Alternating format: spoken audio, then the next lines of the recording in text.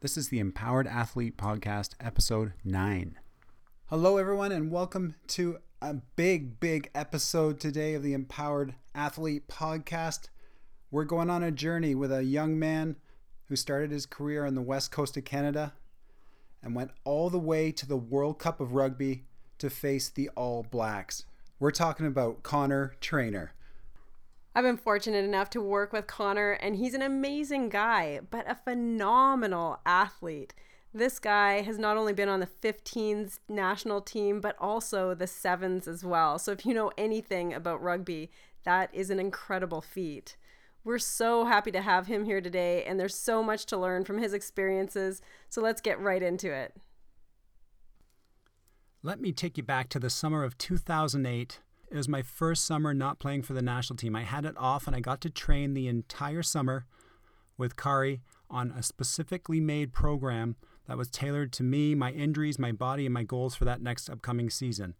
And I was 34 years old. Well, the result, went back over to Turkey and won a European Cup in incredible physical condition. Thank you to that program setting me up for the perfect season. Well, now you have access to the exact same thing. Hit email ks@empowerconditioning.com. That's KS for Kari Schneider, and get started on one of Kari's incredible online training programs. The program is tailored to you. It has video of each exercise you're doing so you know what you're doing. Your reps are laid out, the sets are laid out. You can't go wrong. Reach out now to reach your best. Welcome to the Empowered Athlete Podcast, created to support athletes in their pursuit of excellence and inspire others toward their best lives. Hosted by Kari Schneider, coach to top performers in sport and life, and Paul Durden, former national and professional volleyball player.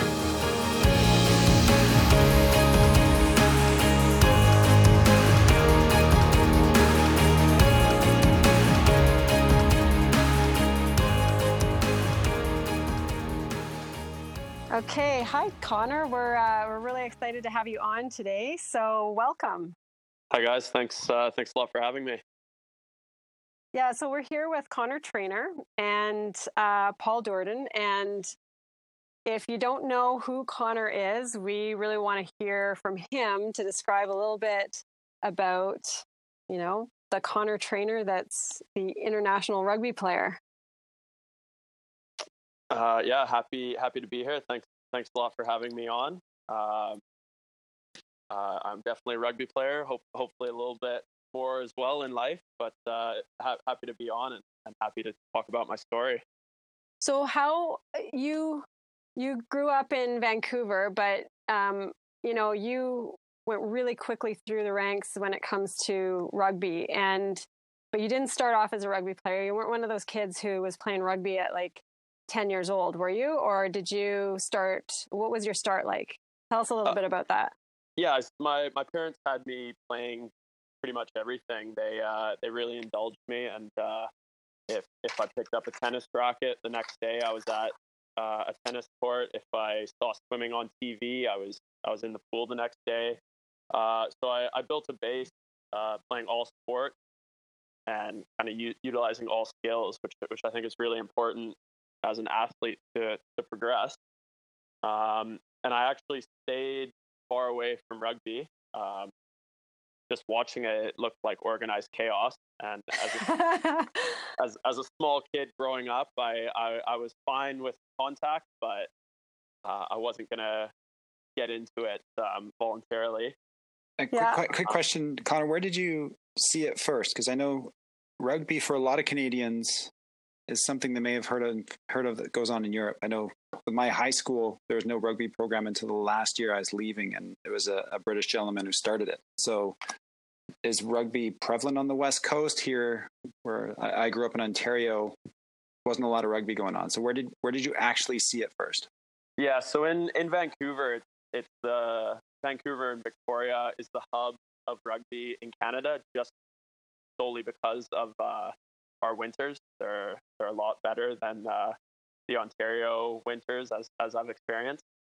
So the first time I saw a rugby game was in my hometown down at Stanley Park. My family would go for bike rides around there, and we stopped at the field and saw what we thought was some sort of fight with the teams organized. And my parents had no idea what it was. My sister had no idea. I don't think we asked anyone. We just watched for a while, and then got out of there as quickly as possible. Because there was sure to be another unorganized fight afterwards after watching all that. Exactly, yeah. So we had no idea what was going on, and didn't want to find out. And yeah, to this day, my parents still don't really know the rules, so they helping you out. So yeah, I guess you could say I was lucky where I was born in Vancouver, and rugby was around a little bit more so than schools in Ontario or anywhere else in Canada for that matter. But yeah, I stayed away from rugby and I played soccer growing up. Also did cross country and that. But I was playing soccer at such a high level at such a young age. I kind of got burnt out and just fully quit the sport. What age was that? I think I would have been maybe 13 or 14. So how much would you have been playing and traveling per week at that age? Yeah, it would have been similar to what I'm doing now as a professional player, I guess, minus the travel, but yeah. Maybe 2 hours a night playing soccer, and then weekends would be spent traveling. I remember I came to Spain and Holland to play in tournaments. I remember we played FC Barcelona, their junior team. And yeah, it was just a lot at that age. Would you attribute that background in soccer as giving your foundation to all your athleticism and a lot of your ability now that you tap into? Yeah, as I said, all sports kind of gave me something. Soccer was definitely huge, and it's a great sport to play because it creates that base of aerobic fitness and just seeing the field. It doesn't matter what sport you're playing or what surface it's on. You need to be able to see what's happening around you and anticipate what's going to happen. And that was a great base. That spatial awareness and that tactical sense. Exactly. Yeah, you've worded it much better than me. Thanks. Okay, I know this to me is a funny story, but I remember, so we worked together for a while. I was coaching you before you were heading off to the national team, and you were playing university, but I knew you came from a soccer background, and I became aware of how limited your shoulder range of motion was. And you said one thing to me. I was like, are you kidding me? You said, I can't even really do a throw-in for soccer. I was like, yeah. Well, I was like, that makes sense. So I see why you went away from tennis. Yeah, it hasn't gotten any better, I will tell you. We worked so hard on that. And yeah, the couple shoulder injuries I've had since then have not helped. No. So I'm so sorry, but yeah, it's gotten worse if anything. Oh, geez. I didn't know it could. My throw-ins weren't fantastic for soccer. That wasn't my strong suit. Yeah, that's too funny.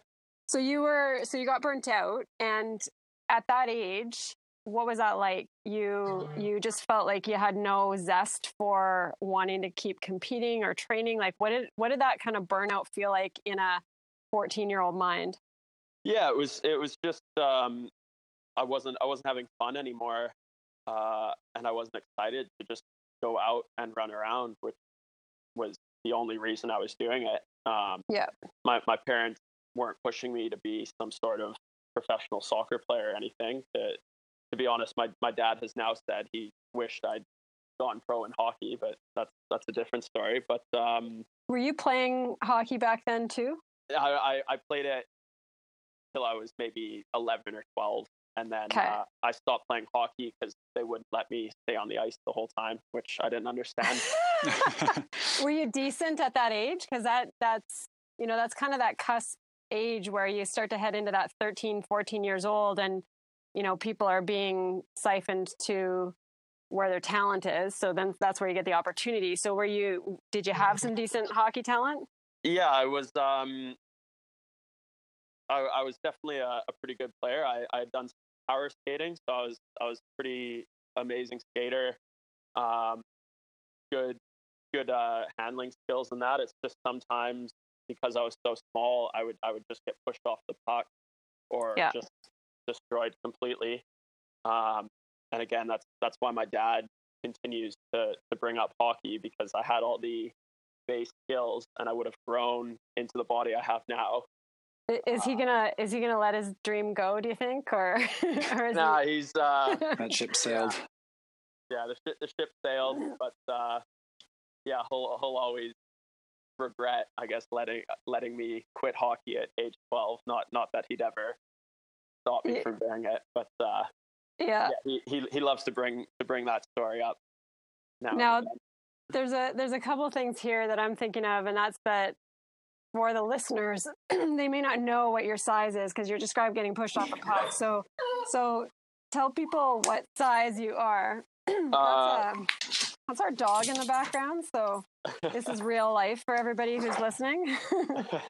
Yeah. So what size are you now in terms of if you were to get pushed off a puck or thinking rugby terms too? It would take someone pretty big now to push me off the puck. I'm 6'3", and I'd be around 220 pounds now. 100 kilograms, which I think is bigger than most hockey players. Yep. And you probably still run a bit like a skater, like you. I do run exactly like a skater. My starts look exactly like a hockey start, which isn't very efficient, but gets the job done. Yeah, I'm sure you're still one of the fastest. So I try to be. Work on that, right? Yeah. So go forward in terms of from that. What did you do? Did you recover? Did you quit soccer for a period of time? What happened? Yeah, so soccer, I just fully quit, and it would have been grade 9 or 10, and then I just started playing everything, sports for fun. I was doing field hockey. I had been a good cross country runner, but quitting soccer made me not very fit anymore, so I stopped doing that. And yeah, I just played everything just to play sports again. Wanted to be with my friends, and that's actually what led me to rugby. I can't remember if it was grade 9 or 10. All my friends were playing rugby on the school team, and I just wanted to be able to hang out with them for the hour and a half after school. So I went to rugby training. Had no idea what it was. I remember I wore shin pads my first time, which your soccer gear, which is ridiculous in hindsight. But again, I had no idea. I wanted to be as protected as possible. That's right. Knowing all of that collision that you saw, and exactly, yeah. So I didn't think I wanted any part in that, but yeah. And then I was playing on the B team in grade 9 or 10, and just enjoying myself again, enjoying playing sports and competing and just being out with my friends. And you're probably still pretty small then too. I was very small then. Yeah, I would have been one of the smaller kids in my grade. I remember I looked at the program for my basketball tournament provincials in grade 9. Yeah. Possibly grade 8, but I was still under 5 feet. Oh gosh. I think I'd just gotten over 100 pounds. Oh man. And I just remember at that age as well, most of the girls had hit their growth spurts as they do earlier. Yep. So I was just tiny for guys and girls. There was no winning. Yeah, you're just out there enjoying life and trying to. It probably, in hindsight, probably made you more agile and faster because you had to play a different game against the bigger guys. And yeah, in hindsight, that's what made me as good as I became. I was so small And for my first year, I was just running out of fear. Um, so See, yeah, Paul was more of that like kind of lanky, fast grower, but he still played all the sports like you did, and attributes that to a large part of that development. What were you going to say, Paul? Yeah, I didn't have. I was pretty much the polar opposite. I was long and lanky and tall, but didn't have any of the coordination or foot speed or any of that you have. So we're pretty much the two ends of the spectrum. And I'm wondering, along with needing to be fast and from a game perspective, how it shapes your development of at that size, you're not going to win the battles physically. You got to be smarter, quicker, and all of that.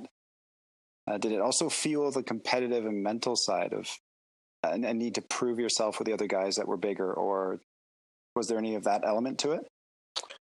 It was definitely fun having a sport where size was such a big part of it, but I was still able to do well. I progressed pretty quickly into the A team, and attack wise, I was doing great. I could read the game really well from my soccer background and other sports. I could kick. But did you ever feel like the underdog, that you were kind of like a little bit angry that you had to prove to somebody else that you could do it? Or were you always just good enough, even though you were small, that you never had that chip on your shoulder? Yeah, I think I don't think I would ever give myself the underdog status, but I think I just never felt the need to compete with guys who were bigger than me. They had their size, but I felt I had other attributes that could kind of counteract them. So maybe not a chip on my shoulder, but it felt good that these guys, the way I saw it, got lucky and had muscles and size. But I could still beat them in different ways. Yeah. And then you got that gift later, the muscles and the size, and then it worked out. It all worked out. And then I pretty much hit puberty and started working out all at the same time. So the start of grade 11, I was maybe 5'10" and 150 pounds, and by the start of grade 12, I was 6'2" and 200 pounds. Wow! So I went from one of the smallest to one of the bigger guys. Did you have any of the Osgood Schlatters or any of the growth issues that some athletes go through? Just because it's so fast? Yeah, I didn't, just because it wasn't really vertical that much. It was mainly just hitting puberty and just adding mass to my body. The one thing was just I still kind of saw the world through my same eyes. So I'd be running at someone I'd be bigger than, but I would think I was smaller than them, so I'd always be trying to avoid the contact. And it still feels like that sometimes. I still feel like a smaller person. Yeah, exactly. Yeah. It's interesting because that's where you first developed, and that's still ingrained. Yeah, and I guess I've spent half my life now at this size, but I still feel smaller, which is I guess a strange thing now that I say that out loud. Yeah. But it's interesting because other people's perspectives is completely different. They'll make certain judgments based on what they see, and primarily on what they see. Yet it's a whole nother world for what you experience. And that's part of the reason we do this, is to have people understand what's really going on for an athlete. Definitely. So carry us forward. How did you go from where you were, just kind of getting into rugby, and how did that progress? So the first time I really knew that I was a good player, kind of on my team and within the province, we played. I went to St. George's School in Vancouver, which was a private school, and our big rival is Shawnigan Lake School. Mm-hmm. And they always had a very strong rugby program. And I remember we went there and surprised their team and won by a pretty wide margin. I had a good game, and the Canada junior Canada coach came up to me and introduced himself and said he liked what he saw and to keep going. How did that feel at that time? Yeah, I was just so surprised that I was even in that conversation. I just been playing for fun at that point. Had been trying to win games with my team and hadn't really thought of aspirations outside of, I guess, winning provincials. So that kind of opened my eyes to another level of the sport, and it was on your radar then. Yeah, exactly. It wasn't a huge eye opener, but it was enough to make me keep working. I remember my coach talking to me about how now I need to get a little more serious about what I did with my training and food and everything else. So that was kind of the very first step. And how I was just going to ask you, how does that kind of feeling, or you have that expansion of your kind of worldview of rugby? Because I just, in you describing that, I was thinking of myself as a volleyball player, and you just play high school, and then there's a regional or provincial team you want to make, and that's as far as you see. And then once you're on the provincial team, you think, I maybe want to play in university, or it's like the blinders that you have on just slowly get pulled back each step that you make. And you're describing there, junior national team, yet it wasn't even on your radar. So as those blinders get pulled back, did anything else change? You mentioned that obviously the training is going to become more important, but did you get hungrier? Did you become more focused on rugby as soon as somebody puts that kind of carrot in front of you? I know for me that I was like you, doing all those different sports and wouldn't have been able to pick one. But as I kind of was exposed to that longer road with volleyball, and hey, you could go here or here, that kind of focused me in. Was it like that for you? Yeah, I think it'd be pretty much the same as you. Like I didn't really choose rugby. Like rugby chose me. It was just kind of the path. I kept making the next step, and as you said, seeing a little bit more of what could be done. So I just began as a player who just liked competing. It didn't matter what it was, and then it became rugby. And it was little by little that the blinders got lifted. And it's taken me to where I am today. But yeah, that first step was huge.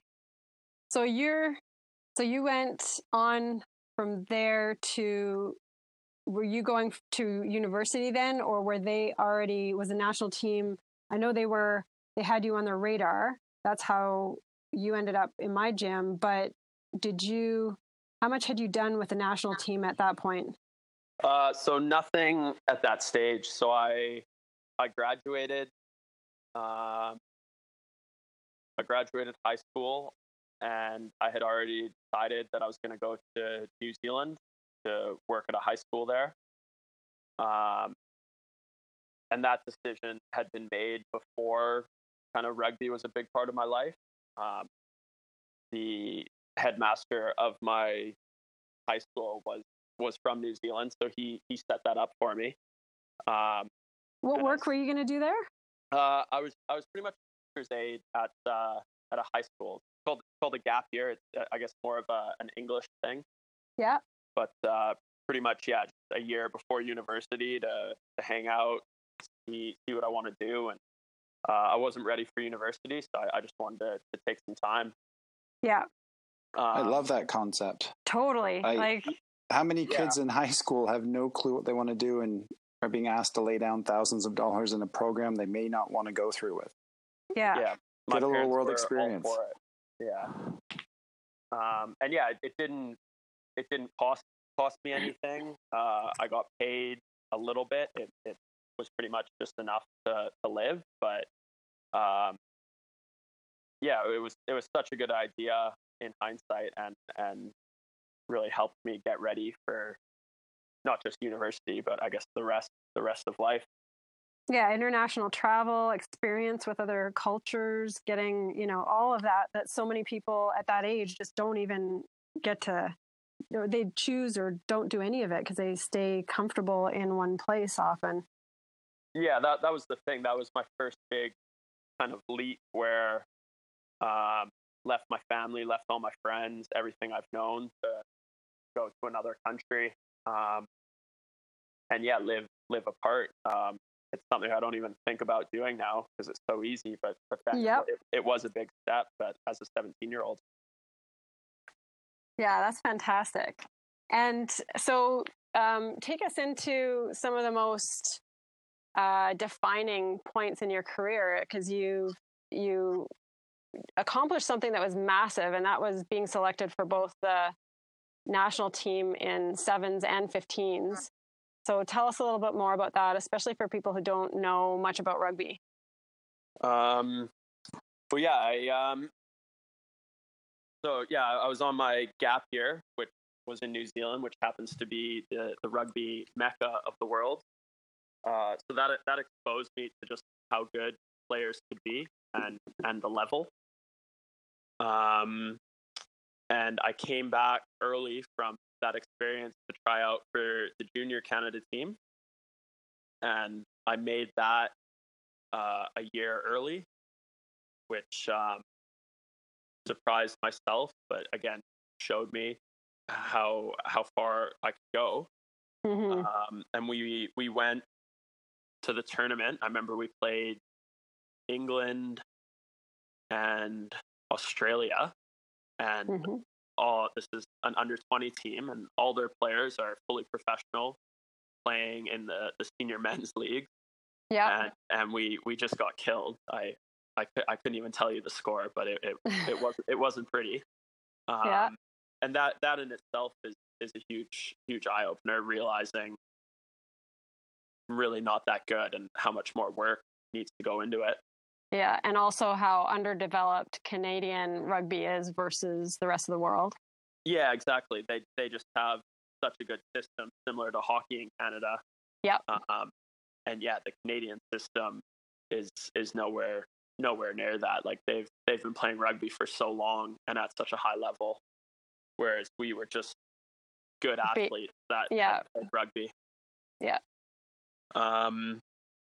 And then I played a second year of that, of U20, and I assumed kind of that was it for rugby. Like I'd play at Western where I was going to school. And other than that, I'd do my degree in engineering and graduate and hopefully get a job. But I got a call from the Canadian Sevens coach. So there's many different forms of rugby, but I guess the main two are rugby 15s and rugby 7. And using Paul kind of as an example, with volleyball, there's two. There's the beach and gym.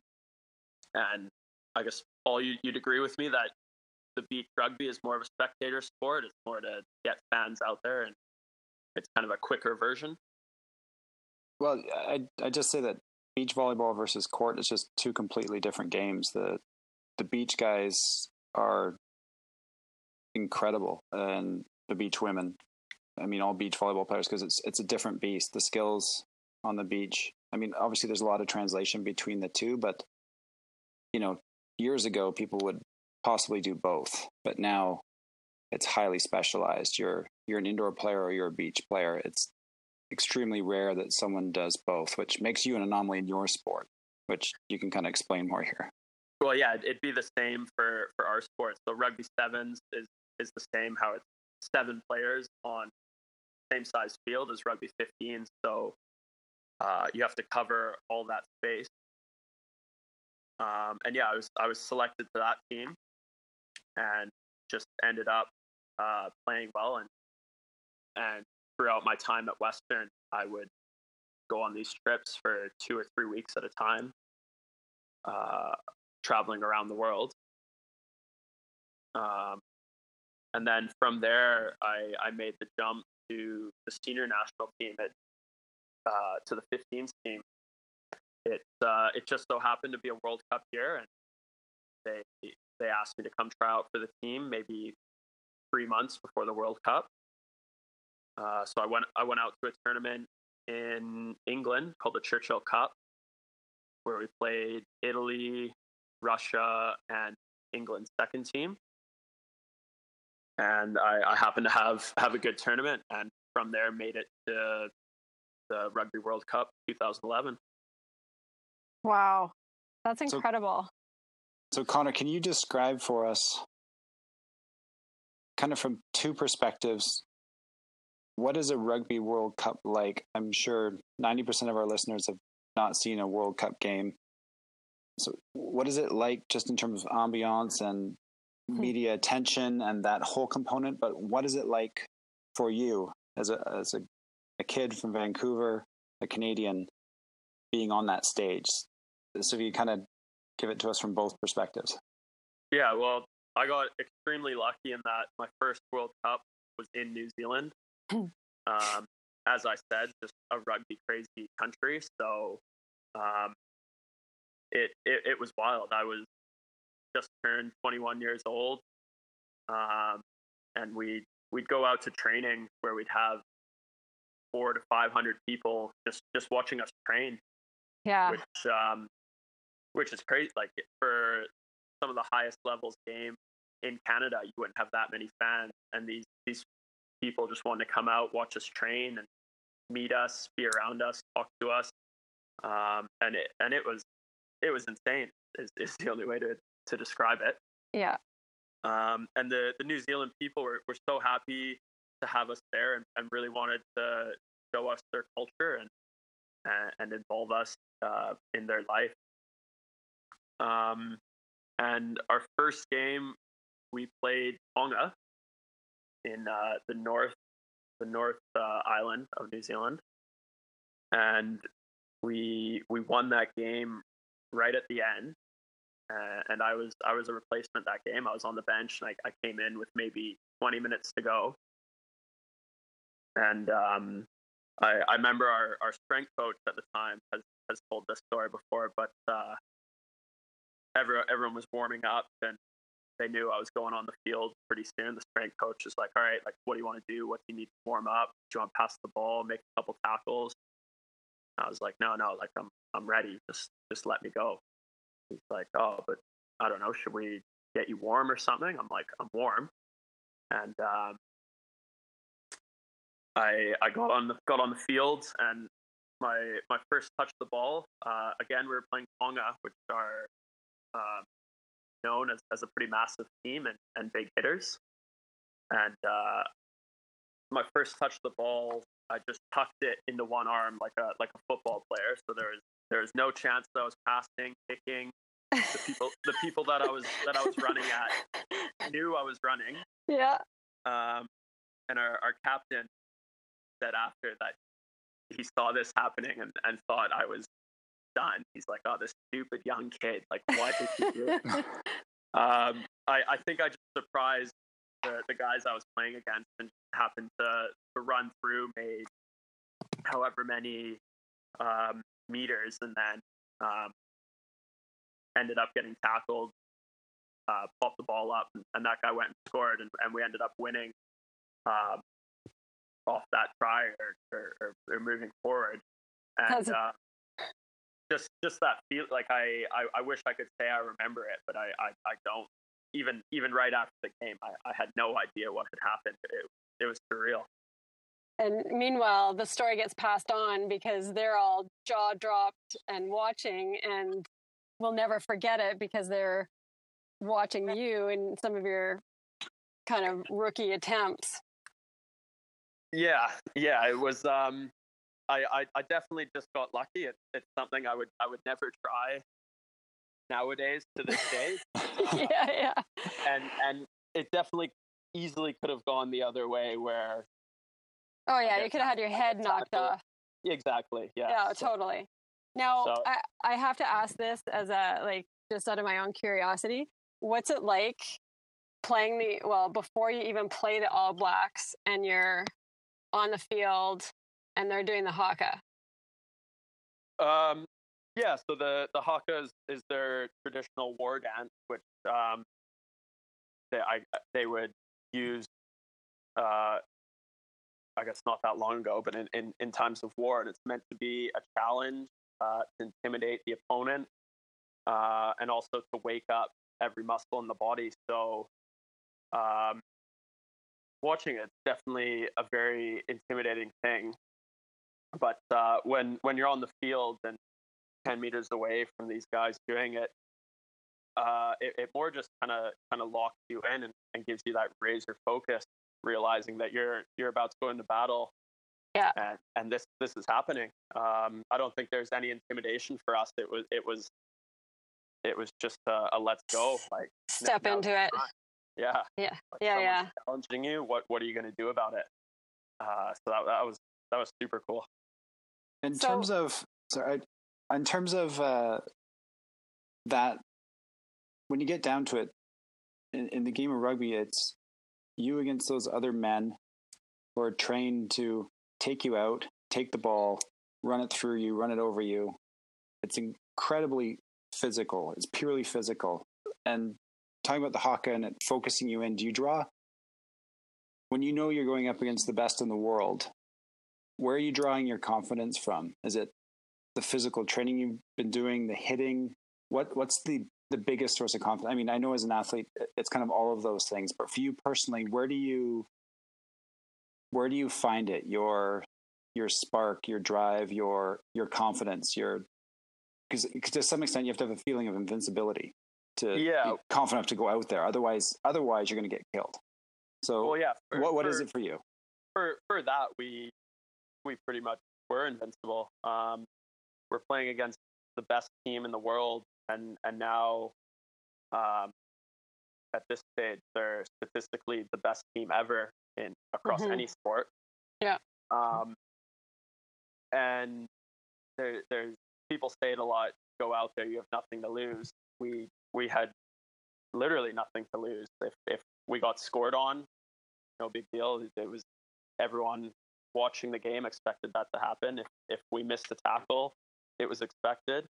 So we had zero pressure going out there. They were at home in front of their home fans after having lost the last World Cup in pretty disappointing fashion. So we could just get out there, express ourselves how we wanted to, and just do our best pretty much. So it was just a fun game to play. And again, like it's a strange thing to say, but we had confidence knowing we could do what we wanted, try our best, and that was something we'd be proud of. Yeah, that's huge. What's one of what's the biggest challenge you've had to overcome? Just in my sport as a whole, or in life? Could be either. Yeah, I guess. Just easy answer is I tore my Achilles last year. I tore my right Achilles. I've been dealing with tendonitis for a couple years, and it eventually just snapped. Luckily, it was a full tear of the Achilles, so there's not really much pain associated with that. Mm-hmm. But yeah, I was playing for the national team against Romania in Edmonton, and I knew instantly that it happened. I thought someone had hit me with the bat in the back of the calf, or someone had tackled me from behind or something. I didn't have the ball. Yeah. And then once I realized what had happened, it was pretty heartbreaking. What was that like for you? Well, I was with the Canadian team, so I had great medical care right away. They did everything they could. I saw the best doctors, had surgery. They made sure I had a boot, this and that, and then it was pretty much just me. From there, I had to wait 9 months till it repaired itself. But you were on a pro contract at that time as well? Yeah, so I had just finished my first year with a team in France, and I had just switched teams to a new team. So I spent 5 weeks in Vancouver at my parents' house while I was on crutches, just recovering, and then I came over to my new team, and I was still on crutches here for 2 weeks. So I showed up to my new team, unable to play. I didn't know anyone. I didn't know anyone in the city. It's in France, and my French isn't very good. Mm-hmm. And yeah, it was a really, really difficult time. So you basically, you've had everything that you're happy about, confident with, and everything that your identity is wrapped up in taken away with one injury, because you can't play. You're in the midst of trying to heal, and then at the same time there's all this unknown, going to a new place. But you, like, there's also probably that back end stress of going, okay, well, I still have to prove myself to my new team, and I can't do anything. And I don't know how it is in terms of honoring contracts for rugby, but sometimes there's that little nagging thought of, are they going to still honor my contract? And I can't even imagine what all of that wrapped up was like for you. Yeah, there are definitely a lot of moving parts, because it happened with the national team, and just kind of sorting out insurance and who was paying me. And that was a big headache. But yeah, as you said, the biggest thing was that I came to a new team, and I hadn't proven myself. It just felt like for the 8 months that I was here that I wasn't part of the team, and it's definitely my perception. Yeah. After I played my first game, it's not like my teammates treated me any different. They were always treated me well, always treated my friends, but it's my perception of myself. I felt for so long like I wasn't part of the team. Like, what am I doing here? Did you have anyone to talk to? Did you know a few of the players going in, or was it completely blind? Was there anyone that you could sound off of? It was pretty much 100% blind. There was plus the language. Wow. I had one teammate from my former team that came, but he was French, so we could only speak about very superficial things. Yeah. And then it was pretty tough. I guess the only people I could really talk about it with were my rugby playing friends from home. But with the time change and with they have their own lives going on, it's pretty tough. And yeah, I just kind of separated myself, and I was just in this town. Would you say you were somewhat depressed? Oh yeah, I wouldn't guess at it. I was definitely pretty depressed. It's hard to have kind of your identity taken away. I see myself as a rugby player, and to have that taken away was tough. And then I'm sure Paul knows, like, just as a injured player, you're on a different schedule to the rest of the team. So I wouldn't even see the team for kind of days on end. And then they go off to play the game, come back, they're excited or they're sad. It's just, I can't really share that with the team. Yeah. So around the maybe 4 months in mark was kind of when I was at my lowest. It was November, December. Yeah. It's winter here. It's dark. I've already been doing this for 4 months. I still have another 4 or 5 months to go. And there's a lot of kind of doubt, like, will I ever be able to play again? Yeah. If so, will I be any good? It was a lot to deal with, and definitely tough to go through it alone. What do you think helped in that? Out of, it could be the tiniest thing, but what were some of the little tiny rays of light for you going through that? There's I guess two I can think of off the top of my head. Just one of my friends had the same injury maybe 9 months before me, so I talked to him a lot about certain things with it. And then also, I guess, just during that 4 month period when I was at my lowest, talking to him about that, and he said he felt the exact same way. and just talking to him, someone who's gone through it, helped a lot. And then also we have a rehab coach here who I was with every day, and he might be the happiest person on the planet. I would come in sometimes just so low and unhappy, and not abuse him, but be pretty rude maybe, and belligerent. And sometimes he'd tell me what we were doing today, and I'd be like, no, like I'm not doing anything today, like and yeah, he's just really understanding, and I guess he came to gain my trust. He began to trust me, and just always being there with his smile and just encouraging words, which is so huge and really helped me along. It's amazing the perspective you have after, when you can see what actually brought you through, when at the time there's no way you can see that that's helping at all, because nothing at the time seems to be doing anything. But after the fact, you know, those things and those people, it turns out, are just vital to getting through it and putting one foot in front of the other, quite literally.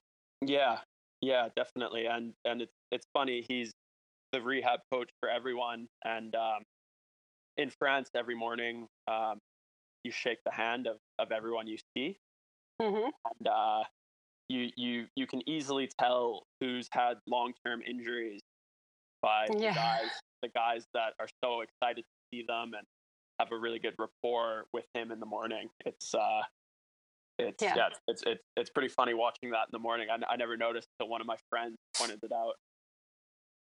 Yeah, it's interesting because it's those key relationships that you spend all this time with this one person, and it creates like that lifeline that you needed at the time. And another thought that came in when you're describing that is something that Paul has always been very in tune with, and that is just the community that seems to be almost everywhere in Europe. There's a much different type of relating on a day-to-day basis than what we have, I think, here in North America. Do you know what I mean when I'm? Yeah, no, I definitely agree with that. Yeah, there's just social practices that are a little bit different, but special and important, I think. And I was in France for 7 years. And a great example is that if I walked into a doctor's office and there's a few people in the waiting room, you say bonjour and everyone replies.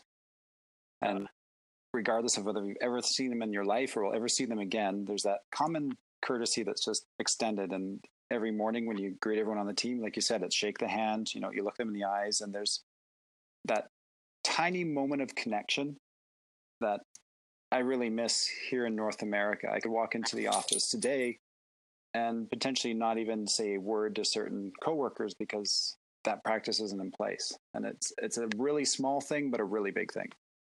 Yeah, that's one of my favorite things. Just, yeah, like you said, shaking the hand and making eye contact, and just pretty much knowing that you've seen that person today. And yeah, it makes such a huge difference, just in terms of being part of a team and also just being social creatures. Yeah. So, and you realize how important it is when you've come from a dark and low place as well. Yeah. It's nice to get that little bit of connection, no matter how small. I'm going to ask you a few questions here, if that's all right. Yeah, of course. So what is something that you want people to know about you that maybe most people don't? Is there kind of a, I don't know, a quirky thing, a habit, something like that most people don't know about you? I was trying to think as you asked that. I guess quirky is I can ride a unicycle. That's that counts. That counts. That's something I'm super proud of. I've always told my rugby playing friends that, and we went to the Commonwealth Games in 2015, and at the opening ceremonies, these I guess acrobat came flying out on unicycles, started going around, and my buddies went nuts. And then the like acrobats stopped and kind of the procession was over, and they were still there. My buddy's like, all right, like now's your chance to prove it. So there's however many hundred people there as I'm like talking to this person asking if I could use their unicycle, and now everyone's turned to see this. I'm like, oh my god, like, and to my credit, I made it maybe 10 meters. I'll say it wasn't set up perfectly, but it at least proved I could ride a unicycle and under high pressure. Hopefully somebody filmed it. Yeah, it'll go down in history. I'm sure it's out there somewhere. I think a second one that all rugby players will attest to is just my love of romantic comedies. I'm sorry. We can be big and strong and tackle people all we want, but there'll always be room for watching a good romantic comedy. That's awesome. Well then, what's your favorite romantic comedy? Yeah, Friends with Benefits, closely followed by No Strings Attached. They both came out at around the same time. They're literally the exact same movie, but it's just always the same. The people meet, they're great, they're happy. There's like a small little dip, unhappiness, and then it always ends happy. What's not to like? That's the thing about that. That's so true. You know the formula, so you know it's not going to be stressful at the end. It's going to be a happy ending. So yeah. is that kind of the situation you have now with your girlfriend? Was it one of the romantic comedies? Exactly. Yeah. We I guess we're still in the honeymooning period of the relationship, and hopefully there won't be any dip. There'll be dips. Yeah, I'm sure there'll be dips. Thanks. I hate to say it, but she's coming over Wednesday, so I'm super excited to see her. Great to have someone else here with me. That's amazing. How long is she staying? Just 3 weeks. And I can't remember if I mentioned how small my town is, but it is tiny. So pretty much just seeing how much she likes it after the initial love of all the old buildings. Yeah. I'll be able to show her the town in 15 minutes, and then I'm out of ideas. Yeah, exactly. Then she's gonna have to help you with the agenda. Yeah.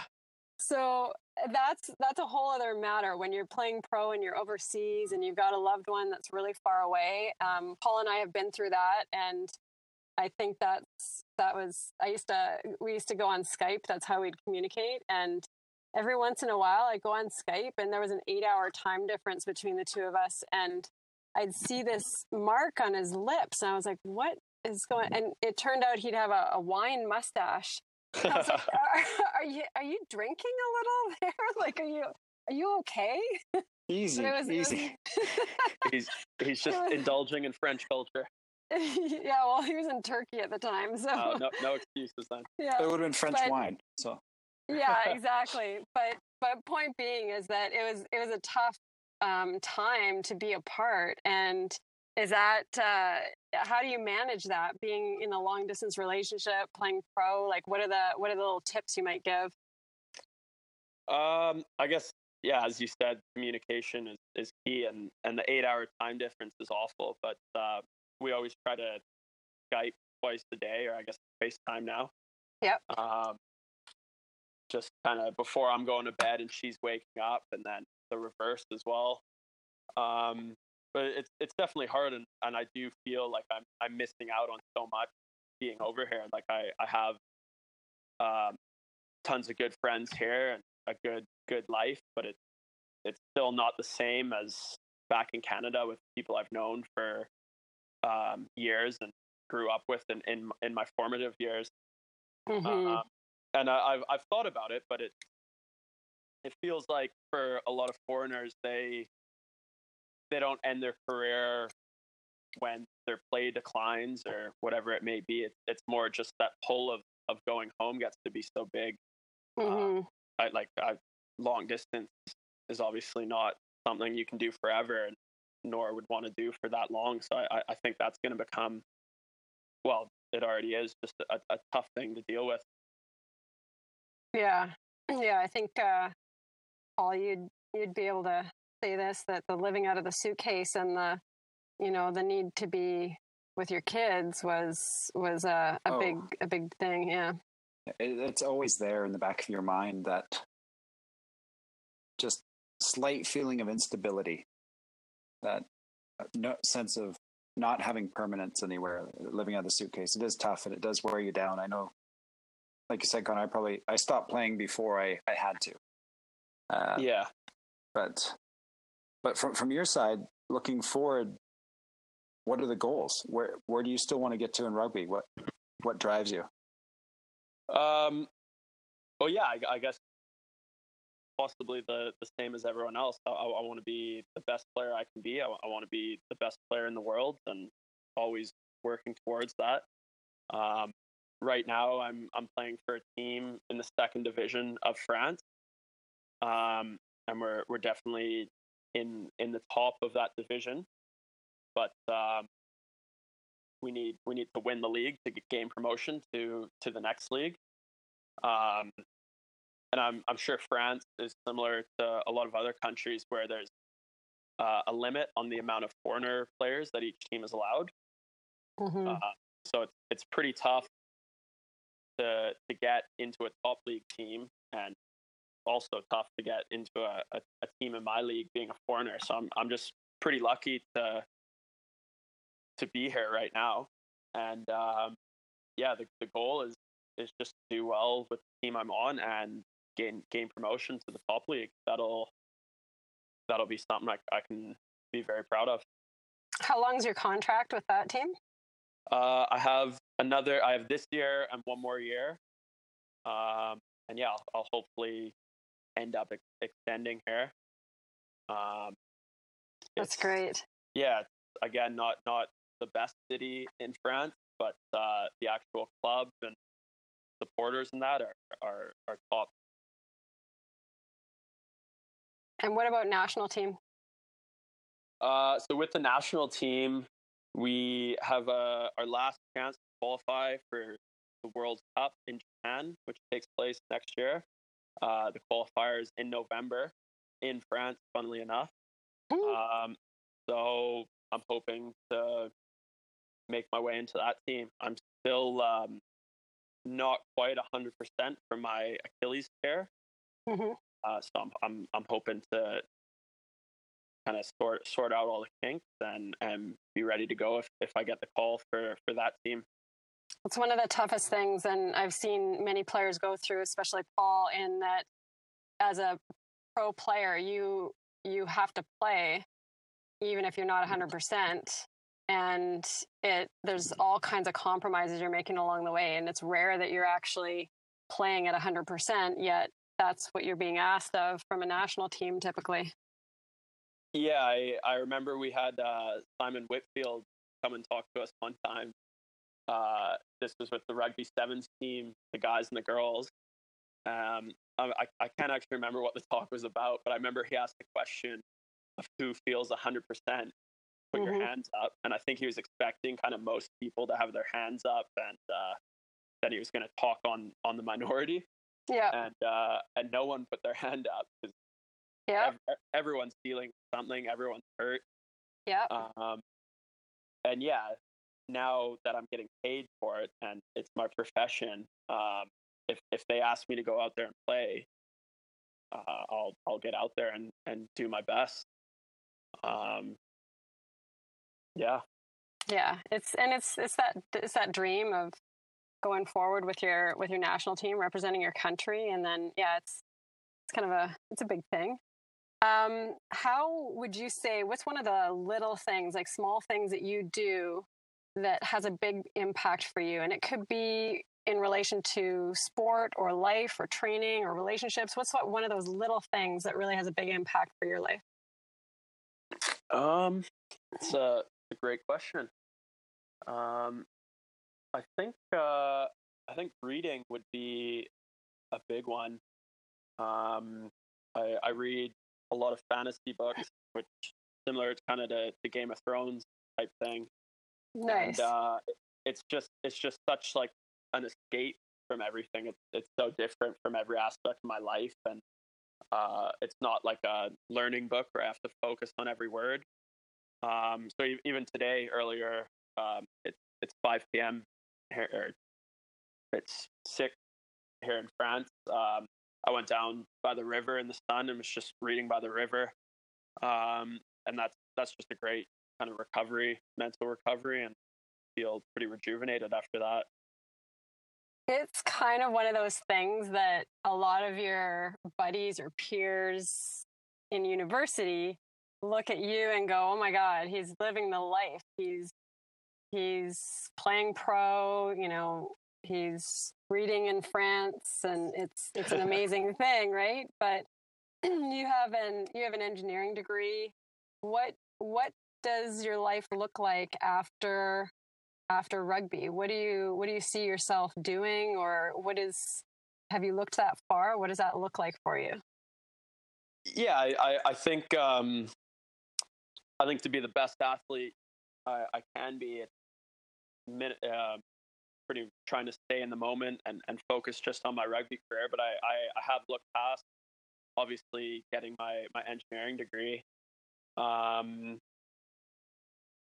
It's still kind of up in the air, but I have a love of traveling, and I don't think that's going to change. So I hope to maybe work in different countries while I'm still young. Yeah. And yeah, I'm not sure if engineering's what I want to be doing. I'm thinking about going to business school as well to get my MBA. Nice. But I think just pretty much trying different things and seeing what I want to do. I still feel young, and I just like to keep trying everything. Nothing's stuck on fully yet, but keep experimenting, and I'll see where I end up. Yeah, and that's a great way to kind of experience the adventure of life. And yeah, we really want to travel lots too, so maybe we'll meet up somewhere. You never know. I have a few little rapid fire questions here for you. So we've got your favorite types of movies. And your favorite types of books? What about food? Or for me, if I were to specify this, I like to know people's favorite dessert because I love sweets. But what's a favorite dessert or food? I'd go Japanese or Thai food. Yeah. And I don't have much of a sweet tooth, to be honest. I love chips.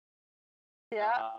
But if I am feeling it, I'm a big fan of white chocolate New York cheesecake with some raspberry sauce on it. So holy, that's about the sweetest thing you could go for. Yeah, I love that exact thing for some reason. Oh, that's hilarious. And what about your favorite hobby? Do you have a outside of sport hobby? Trying to think. I guess reading's already been said. Netflix. Pretty much anything that's low. Actually, I'll definitely go with hiking. You go. I love hiking. And especially to some sort of water body, be it a nice river, waterfall, nice lake. You've posted some amazing photos of some of the places you've hiked that look incredible. Yeah, I'm so lucky being born in Vancouver, where there's so many. I've done so many nice hikes, and there's still so many more that can be done. Yeah. What tip would you have to young upcomers in your sport? A little tip or advice? It's hard to give a tip without being cliche, but I think beyond just working hard is to make sure you're having fun. And yeah, if you're not having fun, then change something, be it the sport or the environment you're in or whatever it may be. But I'm getting paid to play rugby, but I still have a lot of fun. So if you're not having fun doing something, you're not going to keep doing it, and you're not going to improve, and not going to end up being that great at it. Yeah. And of course, I've got to ask this one because it's in my wheelhouse, but what are your favorite or least favorite training workouts? And you can mention a workout that you had with Kari if you want to get specific. You don't need to. You don't need to. It's definitely workouts you would put me through, Kari, and your any sort of running workout. You used to make us run along the path by the river, and it'd be sprinting for a bit, then jogging. And yeah, definitely aerobic fitness is not my favorite, and that hasn't changed since university. Too bad you're in rugby. Yeah. I guess there's no getting around it. What about some faves? What are you loving? Are you loving some heavy lifts right now? Or I love doing snatches.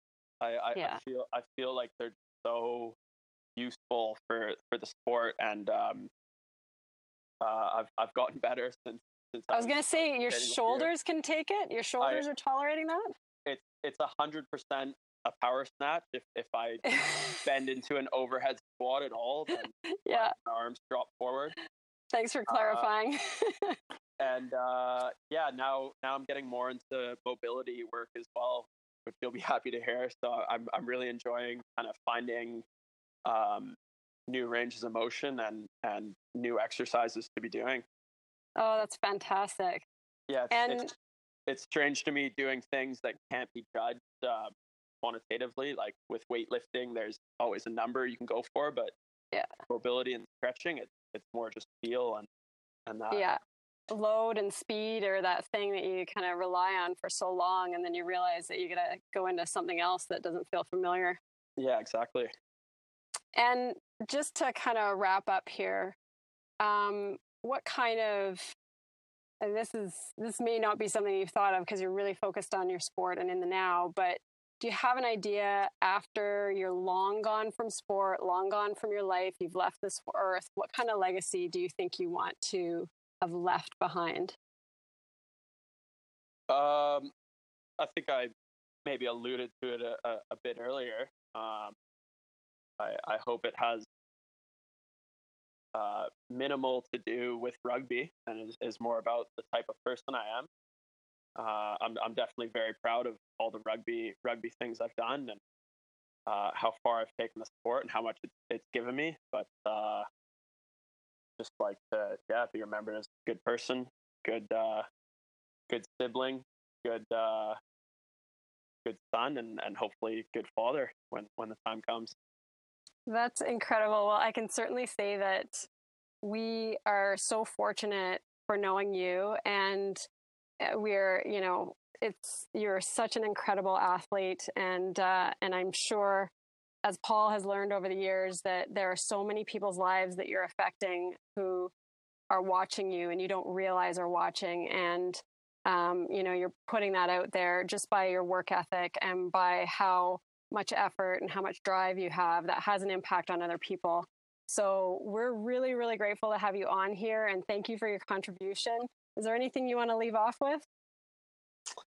Just thank you so much for having me. This is a great honor, and it's great to be on here with two people as distinguished as you, both professionally and in your personal lives. So yeah, thanks a lot for having me on, and it's been fantastic. Couple tough questions as well that have got me thinking past this interview. That's a good Thanks thing. very much, Conor. Yeah, I'm going to be in France now doing some deep thinking. Alone until your girlfriend comes. Exactly. Okay, well, thank you so much, Conor. Take care. Thanks a lot for having me, guys. Thank you so much for listening. To get more support in living your best life, find us in our free Facebook community, Empowered Top Performers.